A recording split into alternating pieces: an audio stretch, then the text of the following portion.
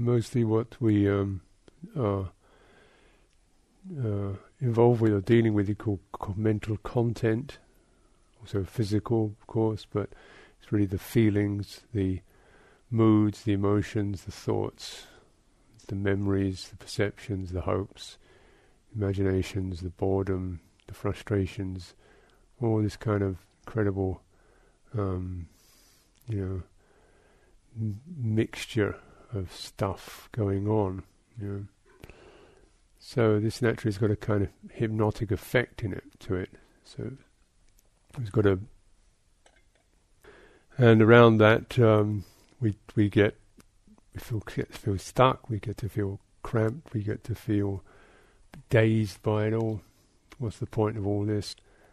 And in retreat time, sometimes it just gets kind of boring because not really much of the old fun and games happening.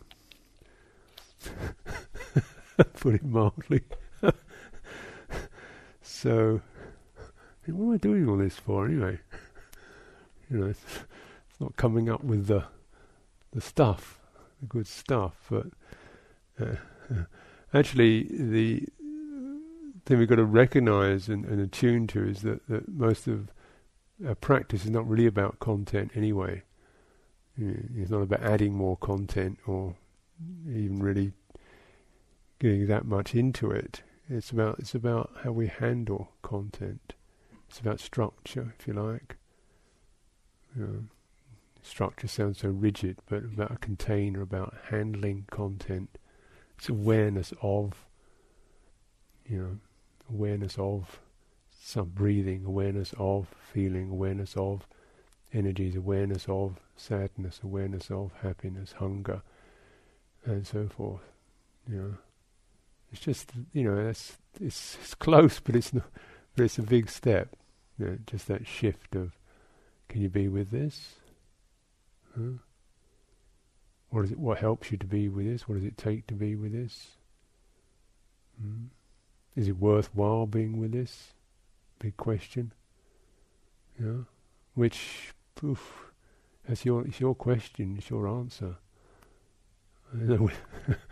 I find it's worthwhile being with it, but it doesn't, but sometimes it's a pretty close call.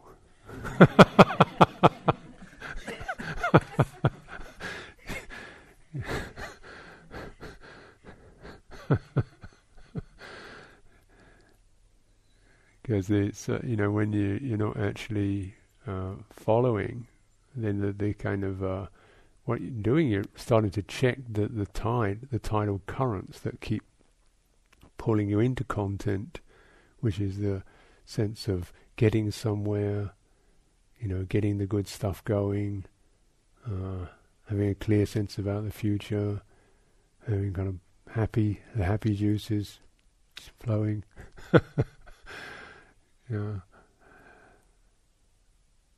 And so that isn't. There's that current, isn't it? That current becoming, accumulating.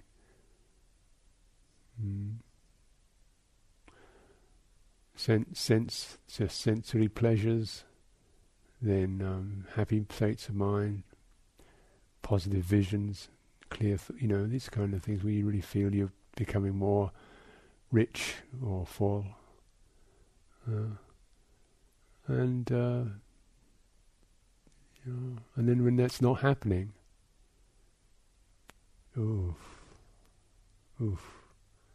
where's this going? Down the pits, bleak desert. That feeling can happen. Where's this going? It's not going up, it must be going down. But you can recognise there's another direction actually that's kind of off the map. It's not up or down, it's called opening.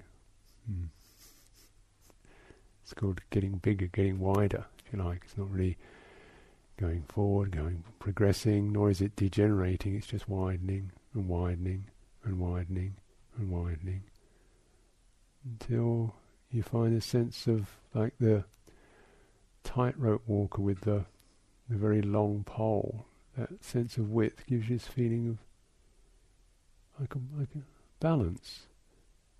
The balance is, you could say it's a kind of content, but it's not a specific thing. It's an overall sense of poise and collectedness, just presence. You think, this is funny, but I feel okay. It's not like wow, rapt. It's not fantastic. It's just I feel okay, really sane. I feel sane. I'm not getting off on something. I'm not, chasing something. I'm not adding something up and accumulating things. I just feel really kind of sane and clear and free. That's the direction, you see. So you're really finding, in a way, that openness, that opening, is a sense in which the holding of your stuff gets more skillful and bigger, So sometimes, first we may hold ourselves in a kind of clutching way, just shift, grapple, push things away, grab hold of this, do the best you can, and hang on, But then it gets bigger and bigger. It's like the hands get wider and bigger, so you have a much bigger span of holding capacity.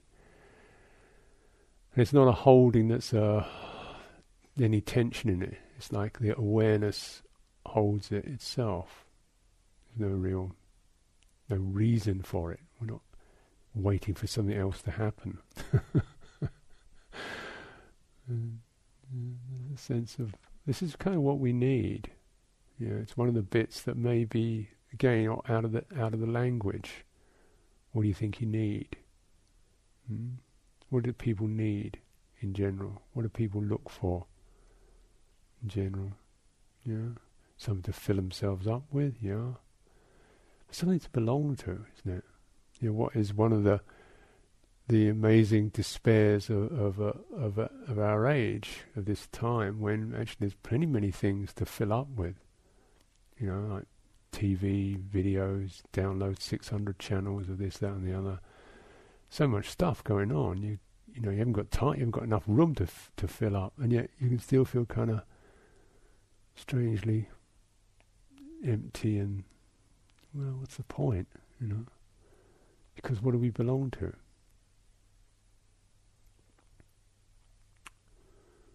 In other words, what's when I say what do you belong to, it's what holds you.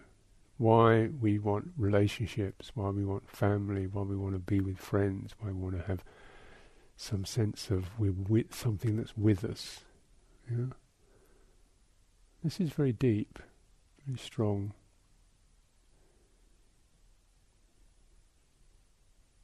So much so that most of us will choose kind of rather ramshackle relationships, rather, scratchy things to belong to, rather than nothing.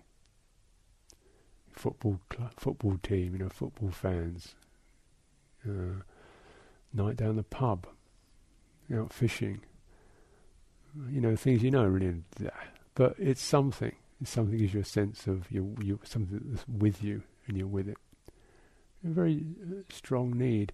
So of course, in bygone times, for better or worse, you belong to, the church, or the grand world order, or the empire, or God. Look, God was there. He may not have liked you very much, but and all those things are gone, haven't they? This sense of now in the street I lived in London. Maybe, 20, 30 houses on that street. Perhaps I knew the people in 2 of those houses. It wasn't a little kind of close-knit community. It was just people living in little boxes, looking out of windows while I sat in my box looking out of my window. And you might nod to one or two as you go down the street. It wasn't like that. Because, of course, everybody had jobs elsewhere. You see, in a village, you're more a kind of a nuclear community. Everybody's working on the land together, so you get these communities like that. Big cities are not like that, are they? Nowadays, villages aren't like that, because where I live, in the little villages where I live, look very cute and quaint, but this fellow is a stockbroker who works in Guildford. This person is a millionaire who lives in the other side of the world and just comes here for holidays. So houses with nobody living in them. There are houses, but there's no real village sense. So these are the things that we leave, and you get that. You go to other countries where, like Thailand, for example, you go there, and the village sense is very strong. You belong to a village, you belong to a family, you belong to a place, you belong to a land, you belong to something that's very clear. It maybe not be all pure and wholesome and serene and delightful. There's all kinds of nastiness and niggardliness going on like everywhere else. But something just in that sense of, something that you're with provides a tremendous sense of rootedness and groundedness. And then you know where you are, you know where you are. Imagine the time of the Buddha where you belong to a caste and a clan, and you've got a place in the cosmos. I mean, the Buddha's main thing was to try and get out of it all because it was so tightly woven, to drop out of it. But because the web was so dense. But nowadays, there's no web. It's not much. The only web is the thing that comes up on your internet thing, www, worldwide stuff. But and then even with that, you see people with their blogs and stuff just to get some sense of connection. People kind of get some virtual connection. You listen to somebody rambling on about something, just to feel connected to. So what's that? And something that you're with. So it gives you a reference to yourself. You can see yourself as one of these, or somebody to talk to, or something. You have a relationship experience, and the mind, one level is fundamentally relational. It needs to be in relationship. And because of that, we seek relationship, and we seek it, and we don't always find relationships that really hold us very well,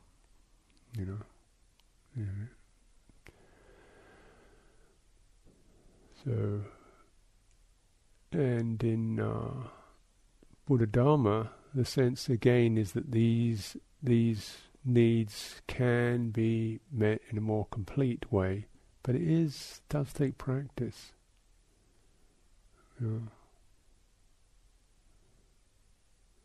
To be with yourself, be aware of yourself, have the kind of holding of the heart, holding of the mind that makes you feel, gives you reference, makes you feel connected, makes you feel grounded.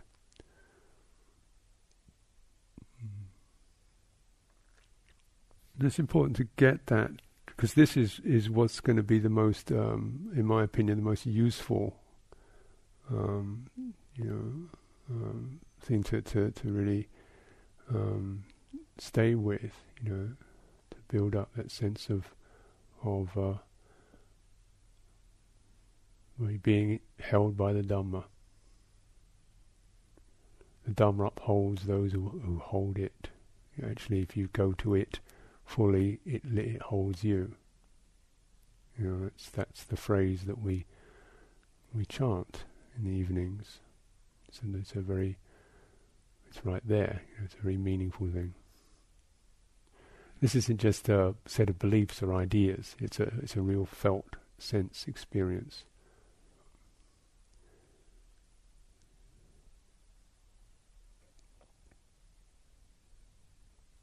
And what I'm calling structures, or the,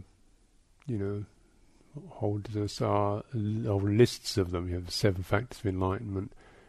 These represent the fullest presentation of the richness of fully endowed awareness. As mindfulness, investigation, persistence, sense of stamina, if you like, bearing with, staying with, rapture, the uplifted, state, a sense of ease or tranquility, concentration, and equanimity. These are kind of, you can see all these various lists of what it would be lovely to be with. And so naturally you think, you're going to kind of get it as some thing to, we want to have that as something we have. But these things develop, and they don't develop through grasping, although it's understandable. We want to have them as content, but actually they are what begin to form through the practice. So you have something like mindfulness, which is definitely something you can do. You can place your attention, bear something in mind, stay with it, and you have some supports for that. So naturally, the mind, in the way it operates, mindfulness is considered to be a continual one of the continual features of the mind. Believe it or not, but it's first something that's continually there. But it is often quite weak. That is your ability to bear something in mind. If you couldn't bear anything in mind, you'd be a complete gibbering idiot. Nothing would make sense. Be able to sustain attention on things long enough to get what it's about. And you can stay. That's mindfulness. You place your attention on that, and then you can. Oh, that's that. That's that. You bear something in mind long enough to at least know it, feel it, sense it, receive it. And then maybe respond to it.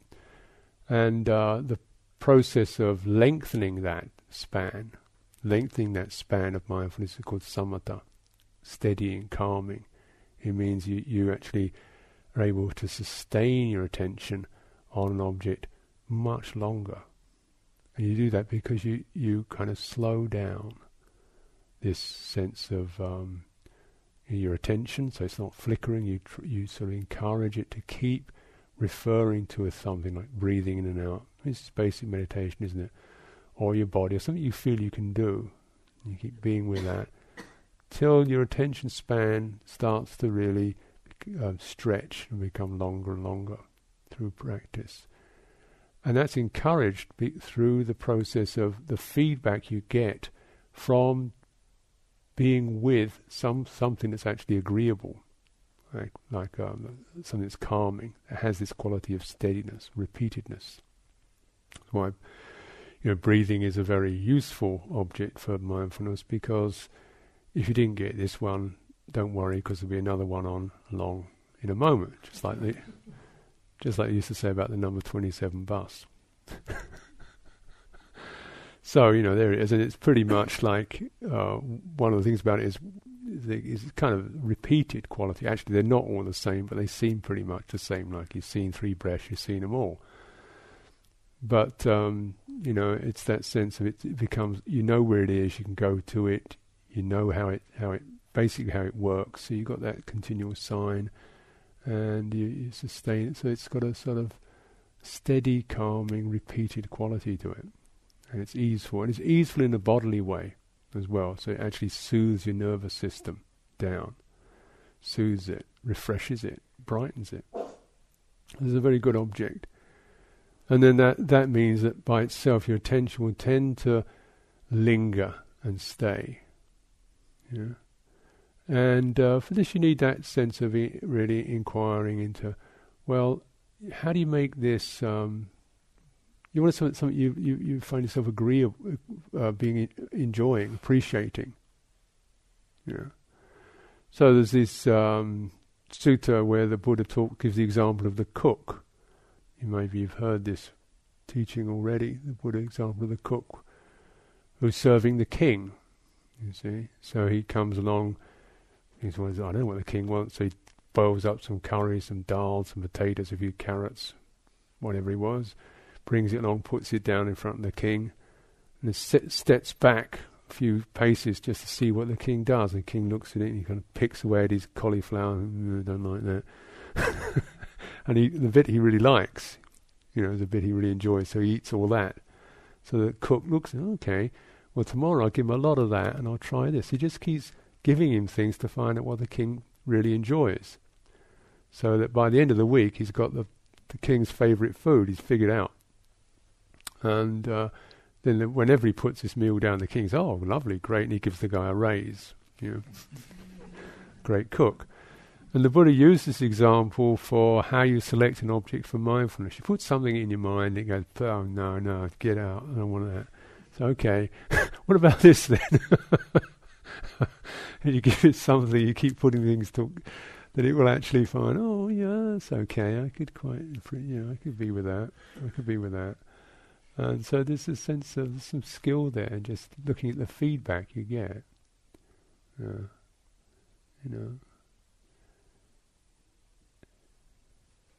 And for the purpose of mindfulness, to something you want to bear in mind, actually a lot of things that are very seem quite enjoyable, actually you wouldn't want to be with them for a long time. Very pungent things or very exciting things, because they just, it's a quick hit's okay, but you wouldn't be within that state all the time. It's just too much. So as you lengthen your attention, you also find what is it that you want to be, that you feel you can be with and appreciate over a long time. You generally look for subtler things that give you subtler, warmer, more contented feelings. Because it's not so exciting, but you don't really want the exciting for mindfulness.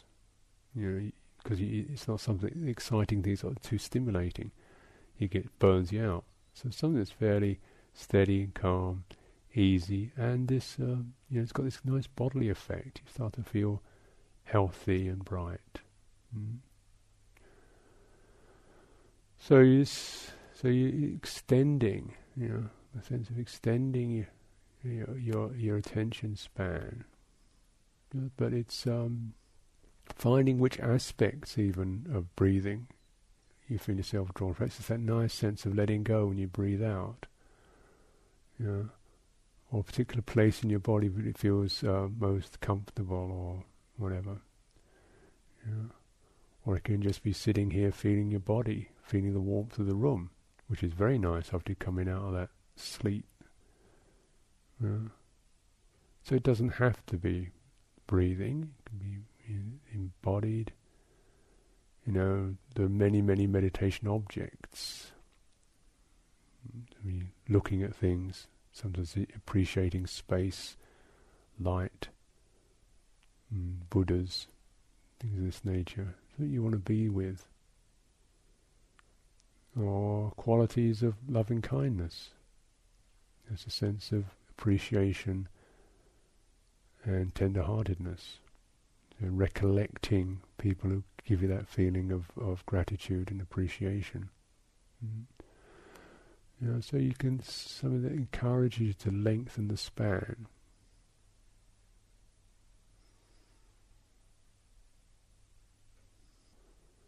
And there's always a sense of investigation goes along with it to help you to look into what works best, where you feel most settled, where the hindrances don't arise, and so on. So this is the samatha process. Enables you to settle, and then you can widen into that, lengthening your attention, widening your attention span.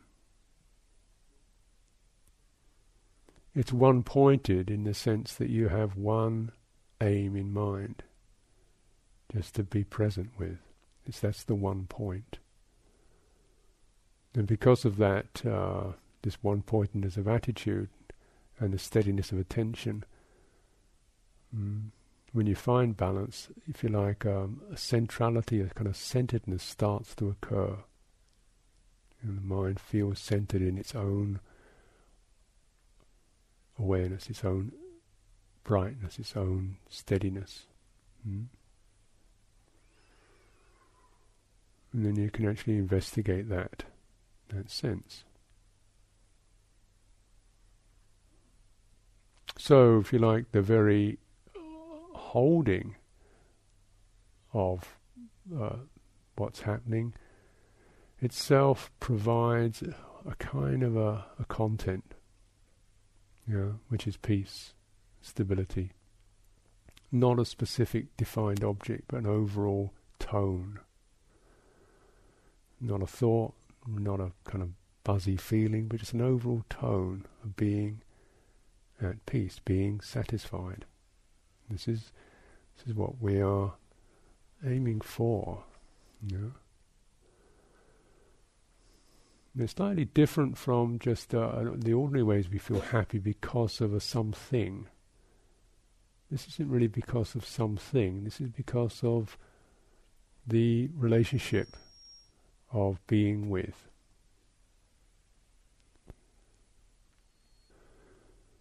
Of course, the difficulties arise when what seems to be coming up for us isn't the chosen meditation object, but the old vipaka. That's the old inheritance, the legacies, which could be most immediate things that happened today, things that happened yesterday, things that have been happening this year. Could be very long-term things. Could be kind of, the whole social conditioning, childhood conditioning, whatever.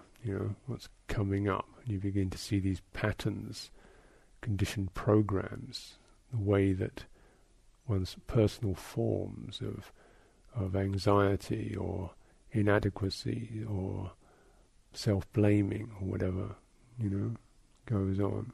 And we don't want this content at all. We don't want this stuff at all.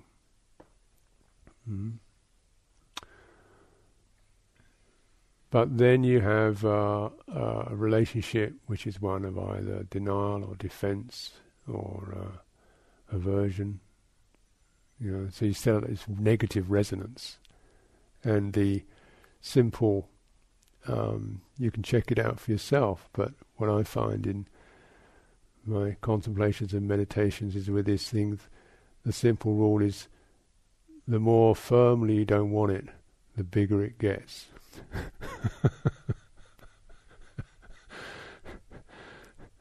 The more you don't want it, the bigger it gets. Because that little don't want it bit acquires all these other layers, like some kind of negative black pearl.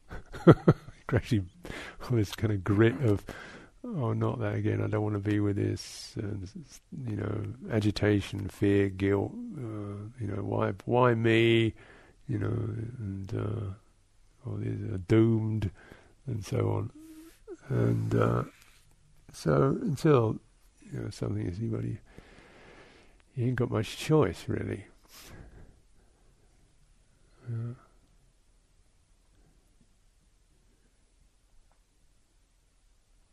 then we can use those skills we build up to how to be with, how to bear with.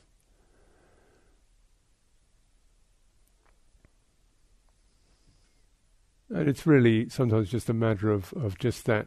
The turning point is that acknowledgement.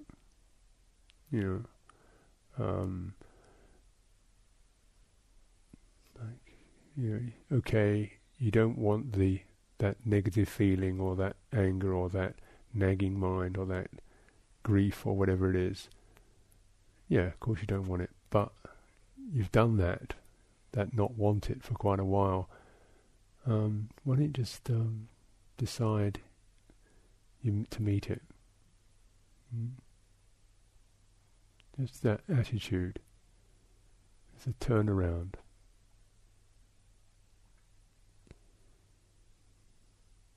And what you need to meet these experiences, certainly the ability to have your own ground, that is your own bodily presence, your own sense of confidence, your own sense of once you say you meet something, you already have that kind of, the confidence is there.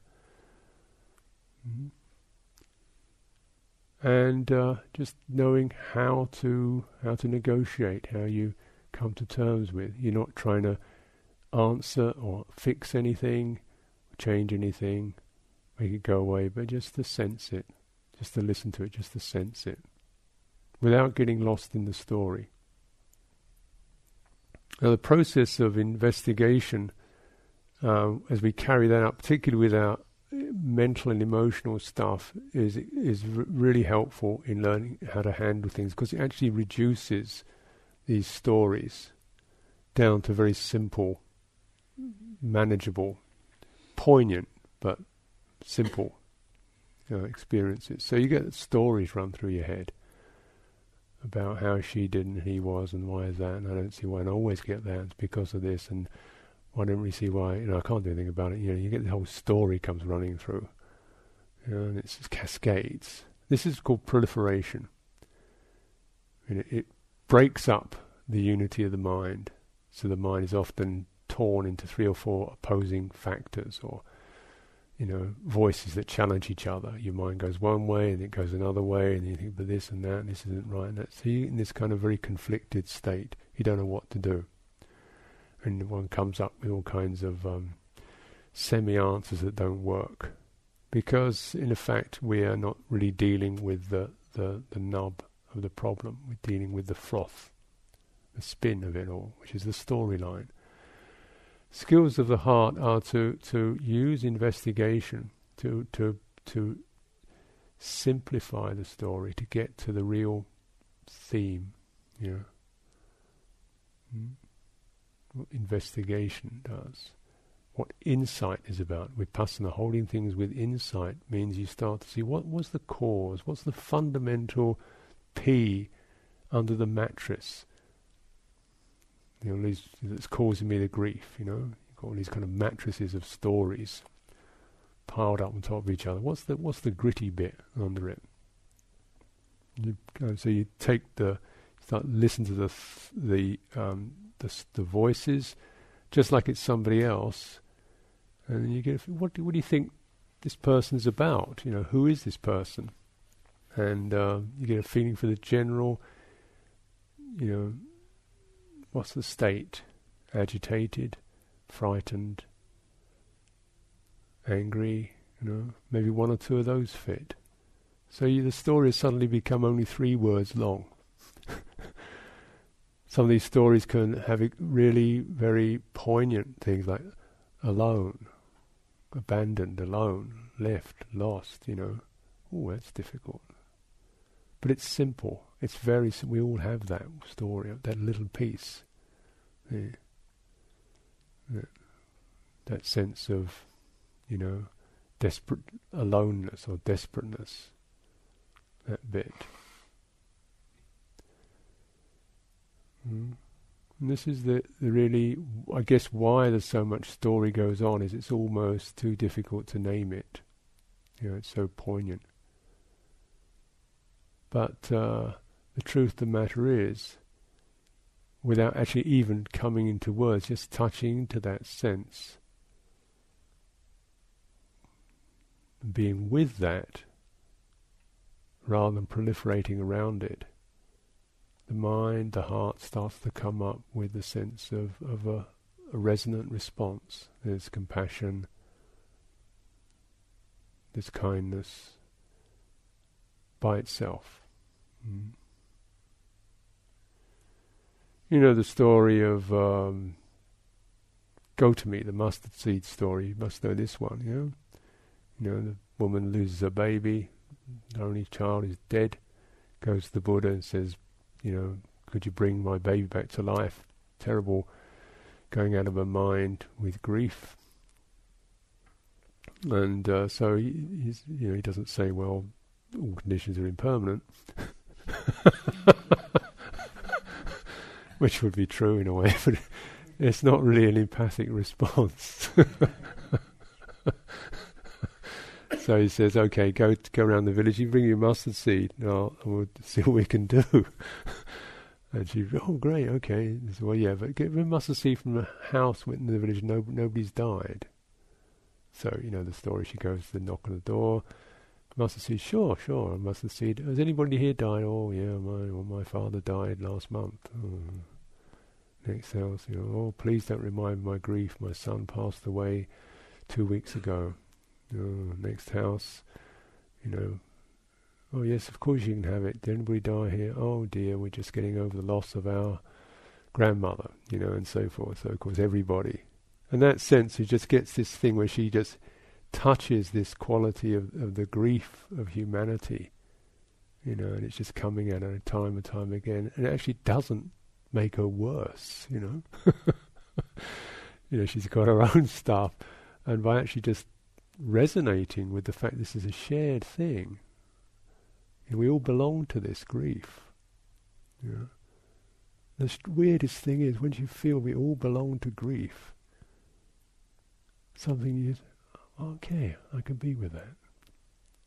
Because the sense of empathy and belonging that we so seek, we seek for a very good reason, because it's that which can enable us to be with all of it. I don't know why. But that's what it's like, isn't it? Why we seek someone else when we're in trouble. Why we want to talk to somebody else. Why just sit around and share sorrows. It doesn't make it worse, does it? It makes it better. Something in you widens from the little me trapped, my little, solitary universe with a bleak, unfeeling void around it, into, well, we're all here.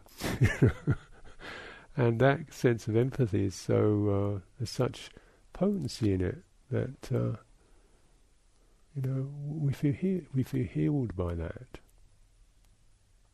So you kind of take your story and you break it down to, this is the being misunderstood.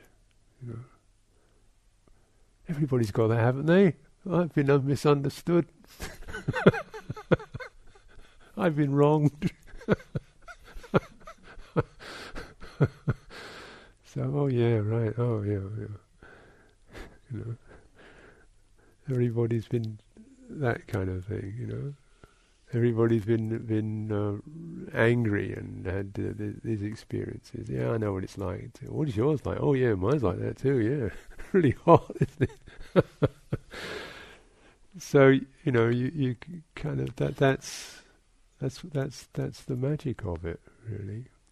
And it's funny how the attempts we have to kind of somehow seal ourselves off from these rather poignant and tremulous experiences, so that we feel okay, we feel safe, we not have this happen to me, actually make us incapable. How cocooned we can become in our lives. You don't see the dead, you don't, and it's people, leave them alone or things like that. You're actually just opening up to it. The attempts we have to try to seal ourselves off from the dark, the painful, the heart shaking, so that we feel safe and comfortable and okay, it makes us weak.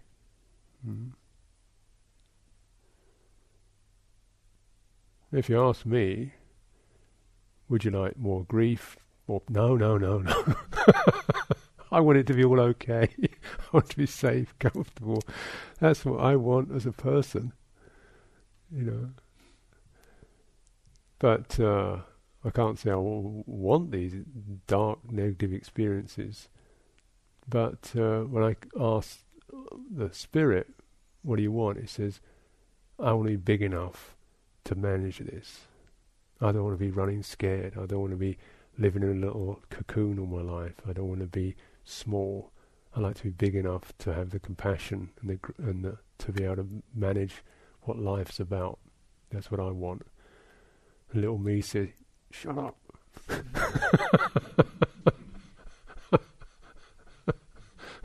I don't want to hear that. Talk's pretty big, I'm the one who's going to suffer for it.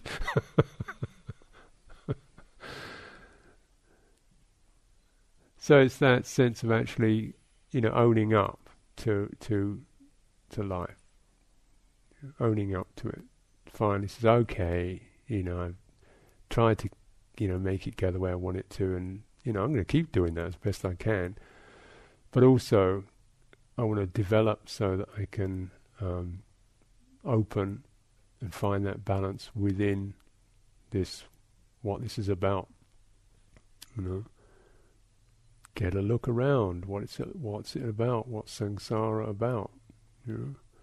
Happy, sad, up, down, birth, death, you know, arrival, departure, gain, loss, praise, blame, fear, hope. You know, it's about those, isn't it? It's about that seesaw. Hmm? So can you get big enough to be with that? And what is it that gets big enough to be with that? You know, as I say, on a kind of pure personality structure, there's a particular structure. You know, its idiosyncrasies and its tastes and what it likes and, you know, what it knows and what its intellect and so forth, particular structuring. But you want to get bigger than that. You know, that structuring isn't big enough, isn't good enough. This is why one of the bits about why we meditate, we actually go beyond our personal limits and we drop to the places where we're not quite ourselves anymore. We're not managing things the way we normally would do. We're not able to we're deliberately stopping the choices that we might have made on a personality level. We're sitting still when we want to move. We're getting up when we want to lie in bed. We don't eat when we do all these things. And they have a meaning, and they're reminding us of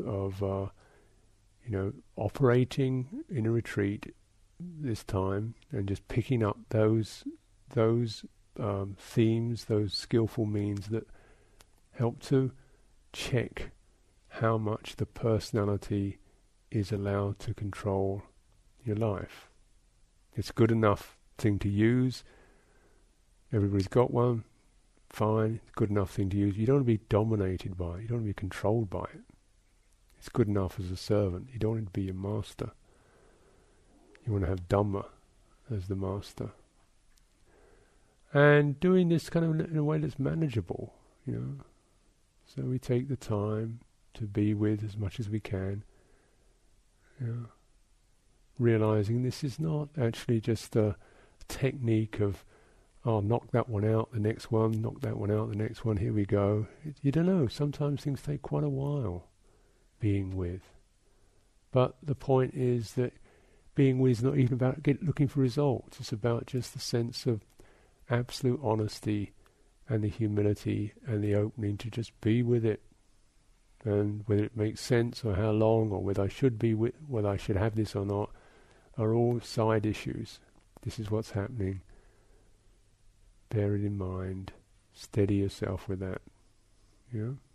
Use these practices of breathing through, holding bodily presence to give you a bit of ground. Yeah. Being able to turn to the body, the breathing in, breathing out as something that helps to just keep your energy flowing level so you don't get frozen. Sometimes powerful emotions can tend to either freeze you or stir, whereas you've actually managed to keep your steady breathing and that energy. It acts definitely as something that can stop the mind just getting completely overwhelmed. You know, there's no point just going into stuff overwhelmed. That's getting into it. You don't want to be in it. You want to be with it, right? So you don't want to just get lost in your stories. But there's also the sense you don't want. It's also time to deal with some stories. This is what we do with insight. You start to break down to these more fundamental points, and then opening up, steadying the mind in the presence of. Notice that the feelings, the moods, push and rush and change. You know, it's an obvious thing. It's not even the fact that they change it has its relevance, but what is it that knows they change? It is just actually staying with that. It's just that little step back, isn't it? Where you're not actually on it or in it. It's passing through, and just that kind of margin gives you the balance. Isn't it?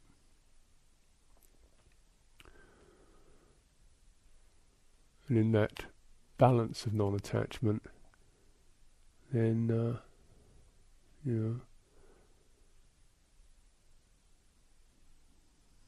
a sense of feeling evil just with the non-attachment itself. Non-attachment is said to be the parent of joy and ease, happiness. Non-attachment is the parent. Happiness, the Buddha talked of a happiness that's born of non-attachment. Just that sense of increasing confidence and capacity to be with what's going on, let it change, let it pass through. There's a sense of real ease in that, and balance, because now we're not holding on to something, we're not formulating strategies and answers, we're not escalating analysis and prognosis and diagnosis and futures and past. So there's a sense of real steadiness and serenity with that. You want to feel that. I think every one of us must have, parents, relatives who've passed away. Do you ever just bear them in your mind? Just bear them in mind. Feel what you feel. A sense of honouring. Just by bearing them in mind, let yourself feel what you feel. It doesn't feel very much. Doesn't matter. But this is a useful practice of recollections, this nature. And what we find is the development of that is that as a result, there isn't, a passion, a fear that really takes you away. You don't get intimidated by whatever your mind brings up. You have to run from it. So that's a kind of release and freedom in its own right. The less you get intimidated by stuff, in other words, the less you really get into not wanting or wanting, the less you're concerned about wanting and not wanting, then those phenomena tend to just fade. The mind becomes more peaceful. It doesn't. You've finished. You've finished your karma. You've finished your having your buttons pushed by. This is the unbuttoned deliverance of the mind. There's no. It doesn't actually clutch, and that's something you can experience for yourself. Increasing freedom. So just some simple points as a practice. So you have, if you like, foundation practice. Just find the bodily presence, the stability, so you don't get not spinning out. Ways in which you can find ease and comfort in your body, breathing in, breathing out, practicing kindness. That is the kind of, you might say, the setting up the crucible for practice. And then as we all do, you find, small, or greater or smaller things come rushing through the mind, through your experience. You notice the tendency can be to either start speeding up, when you start speeding, agitating, or your rhythm changes. You speed up or agitate, or you tighten up. Mind tends to tighten up and hold on, or get agitated and spin, get strident. So, simply speaking, it's soft, just pause, soften, and widen. Pause, soften, and widen. Soften is, don't get into that hard, black, white, right, wrong, good, bad state. Just get into softening, so it becomes more tender, and widening, so you get more spacious. that, so the big hit, the ripples, the waves of those things can actually just melt, can open up and melt and pass away. Evam.